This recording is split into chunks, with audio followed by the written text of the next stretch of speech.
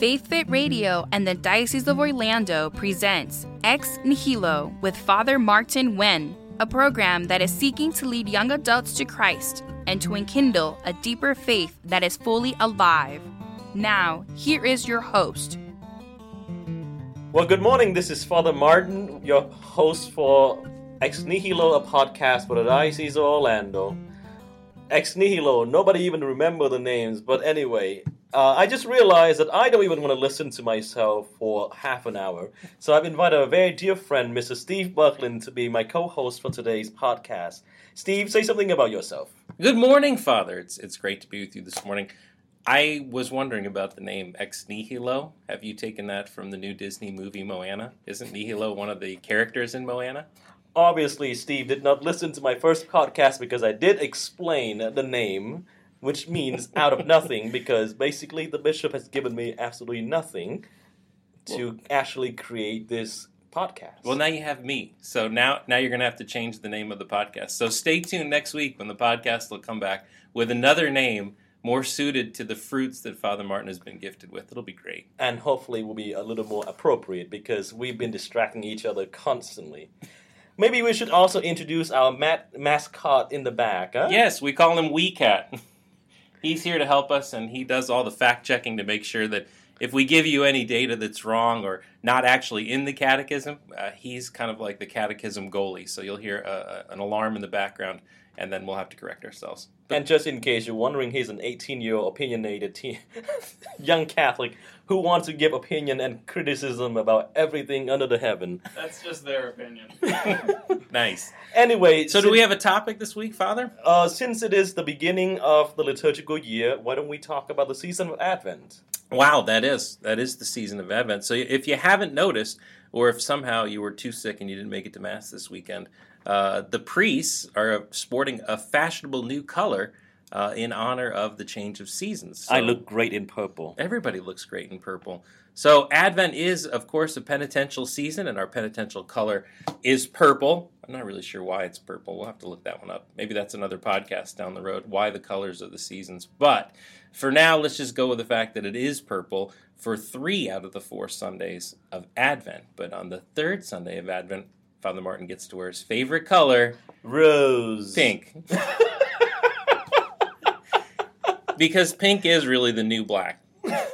No, Steve, it is a color of joy, of celebration, and we will talk more about that. But let's talk about the penitential aspect of Advent. What are we being penitential about? Ooh, well, what is penitential? I always thought penitential had to do with jail. It is a big word, and I don't speak English. Right. So when we talk about the penitential seasons, Advent and Lent, of course we're focused on Advent now, but penitential means what? Why are you putting the poor priest on the spot? Because you just got out of the seminary. You should know what penitential means, right? Being sorry. Being sorry. And what are you sorry for? Your sins. And you're sorry for my sins? I love that. Oh, thank you. Absolutely. I don't have to be sorry for my sins because Father Martin is sorry for me. The reality is nobody is perfect. And we all have mistakes. We all done things that we're not too particularly proud about. That being said, the season of Advent is calling us with a constant reminder. Be ready. Be ready to welcome our King to return again in glory to judge the living and the dead. And that's the whole point of the penitential aspect of Advent. It is a way of prepare our souls, our mind, and our hearts, not just for the celebration of Christmas, to fulfill your 2 times going to Mass, Christmas. 3 times. I actually show up for Ash Wednesday as well. Oh, that's wonderful of you, Steve. But it's not just for Christmas, but also a reminder that we always need to prepare ourselves and be ready because we do not know the time or the hour when our King will return. Amen to that. That's absolutely right. I always kind of think of the penitential seasons as preparation for festivities. So if I was hosting a party at my house, right, the first thing I would do is I'd want to get the house clean. I'd want to get everything in order. I would make sure that the floors are vacuumed, that all the places are set, that the food is bought and prepared, and everything is perfect and in place. And none of that really is fun, but it's all done in service to the coming celebration. And in the same way, I kind of think about my soul that way. So it's Advent. I'm getting ready to celebrate the birth, the coming of Christ, or being prepared for his second coming. And is my soul ready?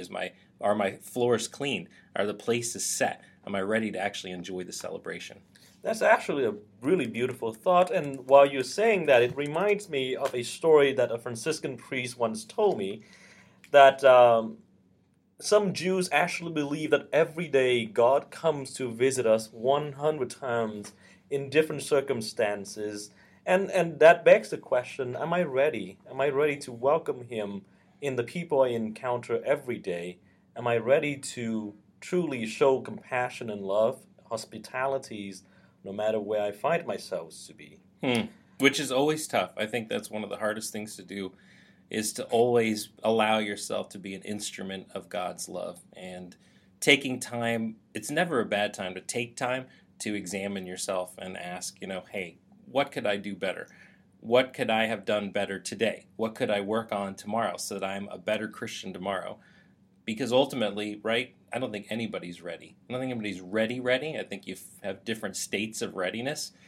Absolutely. But always there's the opportunity to do a little bit more and to try a little bit harder. And I think the key thing, and I always think that Jesus' message is that I know you're going to fail. I love you. I'm with you. Get up and try again. That's what I keep reminding myself, because I fall a lot, Father Martin. Sort of remind me of the concept of New Year resolution, because really Advent is the church's New Year, and different from a normal calendar which begins its New Year's on January the 1st. The church begins the liturgical year on the first Sunday of Advent. And like every New Year, you come up with New Year resolutions. I want to lose some weight, be a little kinder to others, be more attentive. Go to confession. Stuff like that. This is Faith Fit Radio. Go to confession, donate more money at the offertory. Of course he would say that. That's supposed to be my job. Right? Ways to be... No, but that's a great point. So, yeah, there's always resolutions. And I think as Catholics, we don't really kind of typically think about Advent as the beginning of a new year, liturgically, right? But we do think about it as Christmas prep, because ever since late October, anytime you've gone to the store or out, what do we see? Christmas decorations, Christmas sales. We just somehow endured Black Friday, Cyber Monday, buy as much stuff as you can Tuesday. Right. I think there was Small Business Saturday in there too. So lots of opportunities for you to spend money and buy stuff for Christmas, but very few opportunities, I think, and there certainly isn't the message out there that, hey, Christmas hasn't happened yet, Right, and there's some preparation that has to take place, but all these really just a distraction from what truly matters, our souls, our life eternal. And so, once again, we just want to bring this up and as an opportunity for us all to reflect. What resolutions am I going to make? And perhaps along the way I will forget them, I will break them, but mercifully we have a wonderful God who is always offering forgiveness. The sacrament of reconciliation is always there, giving us a new chance, a new clean slate for try again. That's right. Be better. Always important to be better. So, and you know what?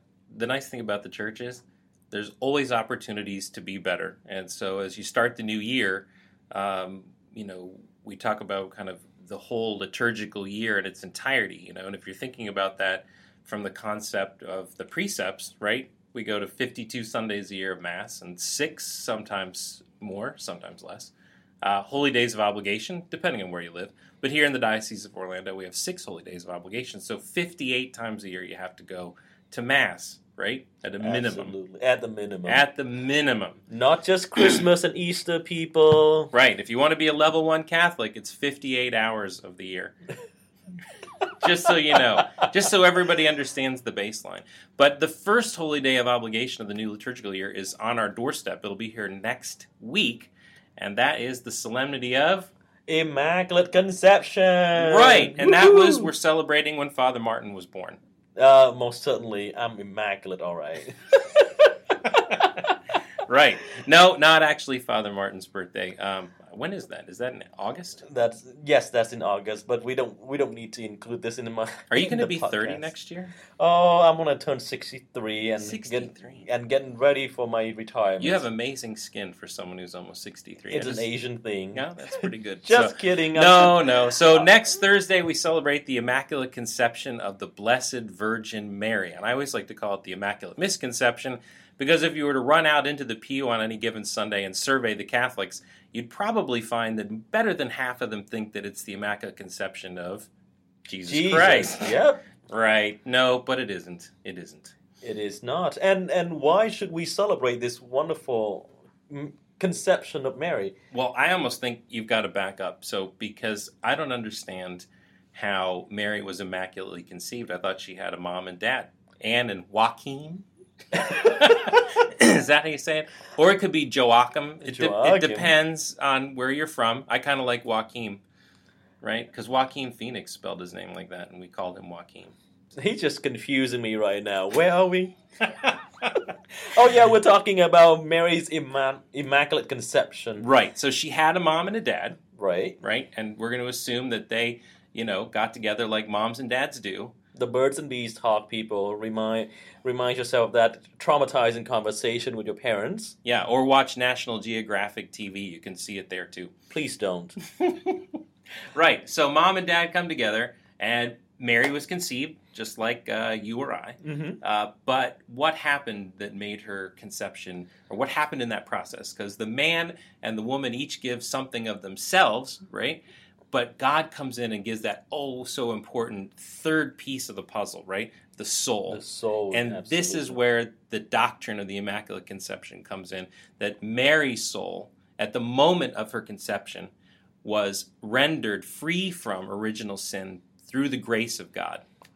That's absolutely so beautifully put. If anybody want to rent him for some theological talks, I will offer his service at a very low charge. Reasonable rates, yeah. But it truly is a beautifully put statement, because truly God is preparing a temple for his son to enter into the world of humans, of flesh and blood. And so Mary, in a sense, was so reserved by a single grace of God's infinite omnipotence that he prepared a perfect human being so that his son may enter into the world. That's right. Right. And of course, for the skeptics out there who are going to say, well, where's that in the Bible? Where's that in the Bible? And then you go ... and there's a big breathy pause.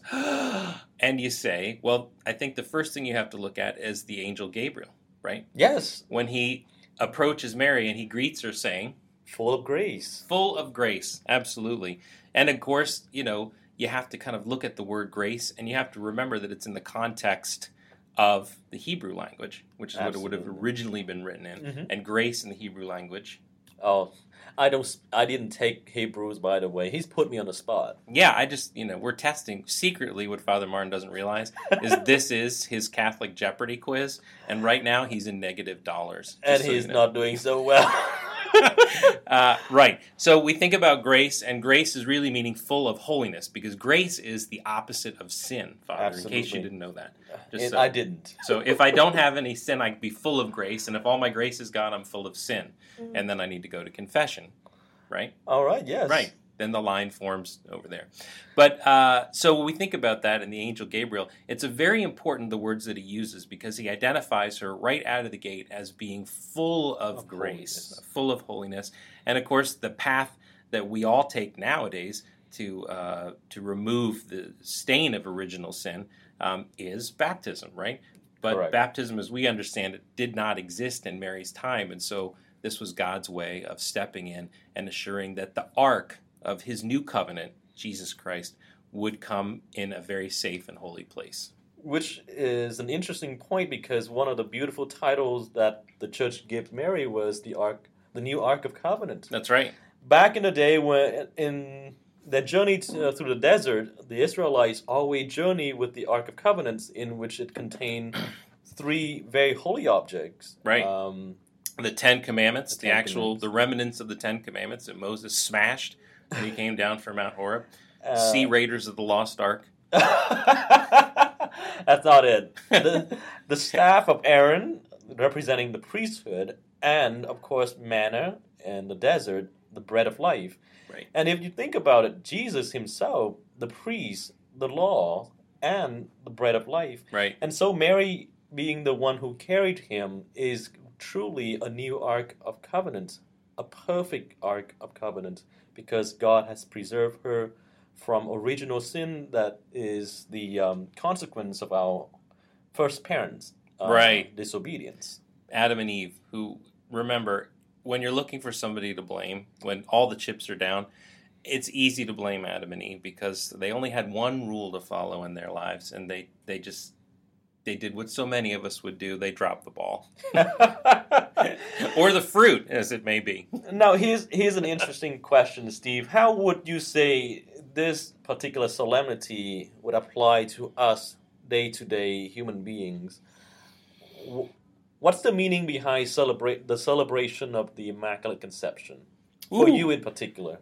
For me in particular, I think that it is a reminder of the constant presence of God's love, that if in my faith, knowing that He's always had a plan for us, that no matter how far we've strayed, God always has His arms out, ready to hug us and bring us back to Him. And so for me, when I think about the Immaculate Conception, it is a very positive, very concrete symbol of God's love for His people. That's absolutely beautiful. For me, in another sense, in looking at Our Lady, although she was a perfect human being, although she was preserved from original sin, that being said, she still is a part of the human family, right. Born of father and mother, and so, in a sense, she understands our human weaknesses. She understands the daily struggle for holiness, and we can always turn to her for protection, for maternal intercession, and us always, when there's trouble, run to Mom. Yeah, and she's a fantastic model of faith, because I think the challenge in faith for everybody ultimately is the surrender to the will of God. So this notion of surrendering that is so tough to do, but she is the perfect model. And when things seem tough and you feel like your faith is failing, Mary is that perfect model of surrender to the will of God. So all the situation was created for her, but it was still up to her to say yes. And she did that. Indeed. For us. Thank you, Mary. Yeah, thanks, Mommy. Well, in wrapping up, though, I'd run across this question. It really had nothing to do with the topics we talked thus far, but someone asked me this very interesting question, and I thought I'd bring this up and for our discussion. The question was, can I still be a Catholic if I'm pro-choice? Oh my gosh, that's a whole nother topic, Father Martin. We have 3 minutes left, and you want to dive into this now? Well, I don't know. What is your 3 minutes answer to this question? Politically, or just my own personal answer? No, your personal answer, really. So how can I be pro-choice in the sense that I'm for the wanton killing of innocent lives? Is that what you mean? Or are you saying pro-choice as in I'd like to choose McDonald's over Burger King? And we all know the answer for that. The answer is neither if you want to live a long and healthy, happy life. Wonderful, yes. Well, perhaps it's not fair to put Steve on the spot at this moment, but I was just wondering, sometimes we get so caught up with this whole political battle between pro-choice and pro-life, but we really do not understand why the Church upholds the dignity and the sanctity of each human life. Perhaps this will be a whole discussion, a whole podcast in itself. But once again, before we go into the question whether you're pro-choice or pro-life, understand, learn, research why the Church holds the human life to be of the highest value. That every single human being, from the moment of conception to the natural end, is valuable. Why? Because they are all created in the image and likeness of God. There is a God-like character in every single one of us.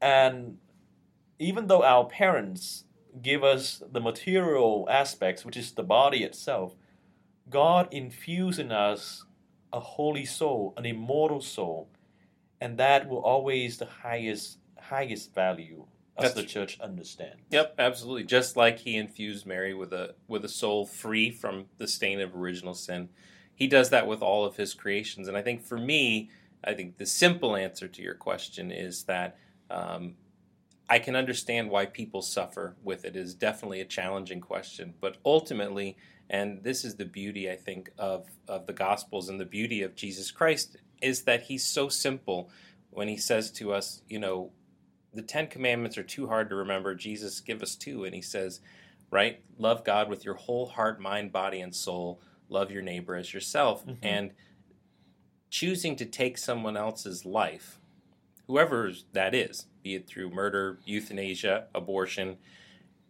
fundamentally goes against the 2 commandments that Christ gave us to live by. Because A, as you so eloquently mentioned, it's the taking of one of God's creations. Mm-hmm. And B, it certainly isn't loving your neighbor as yourself. And so, it's very simple. It's very foundational. I think that ultimately, as Catholics, right, we need to pray for all those who may not share that view or somehow feel that is not compatible with things that are going on in their own life, that the Holy Spirit will help and come to them and enlighten them and show them that, yes, these creations are good, that there are things that God's doing in our lives that maybe we don't understand. Certainly we have those challenges when we have trouble in our lives, but we have to trust in him. Again, it's that surrender to God's love, that ultimately he's in charge and he has a plan. And I think, just to kind of land the plane and wrap it all back into Mary and Advent, right, as we prepare for the celebration of Christ's birth and we think about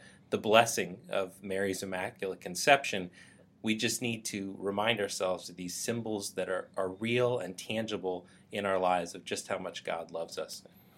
That is so beautiful, Steve. Once again, if anybody want to rent his service, I charge very low. Right. Just to wrap things up, brothers and sisters, truly, the one question, actually, let's put it 2. One question that Bishop always asks a lot of us in his homilies is, where is my relationship with God? In this season of Advent, it is a good question to ask ourselves. Have we allowed all these distractions to sort of take us away from what truly matters?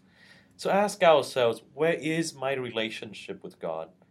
And if we find it to be not particularly healthy or we have neglected it so much, there's always a chance to come back. Once again, the sacrament of reconciliation is always available for those who seek it. Right, that's right. The year of mercy may have ended, but the doors are still open, folks.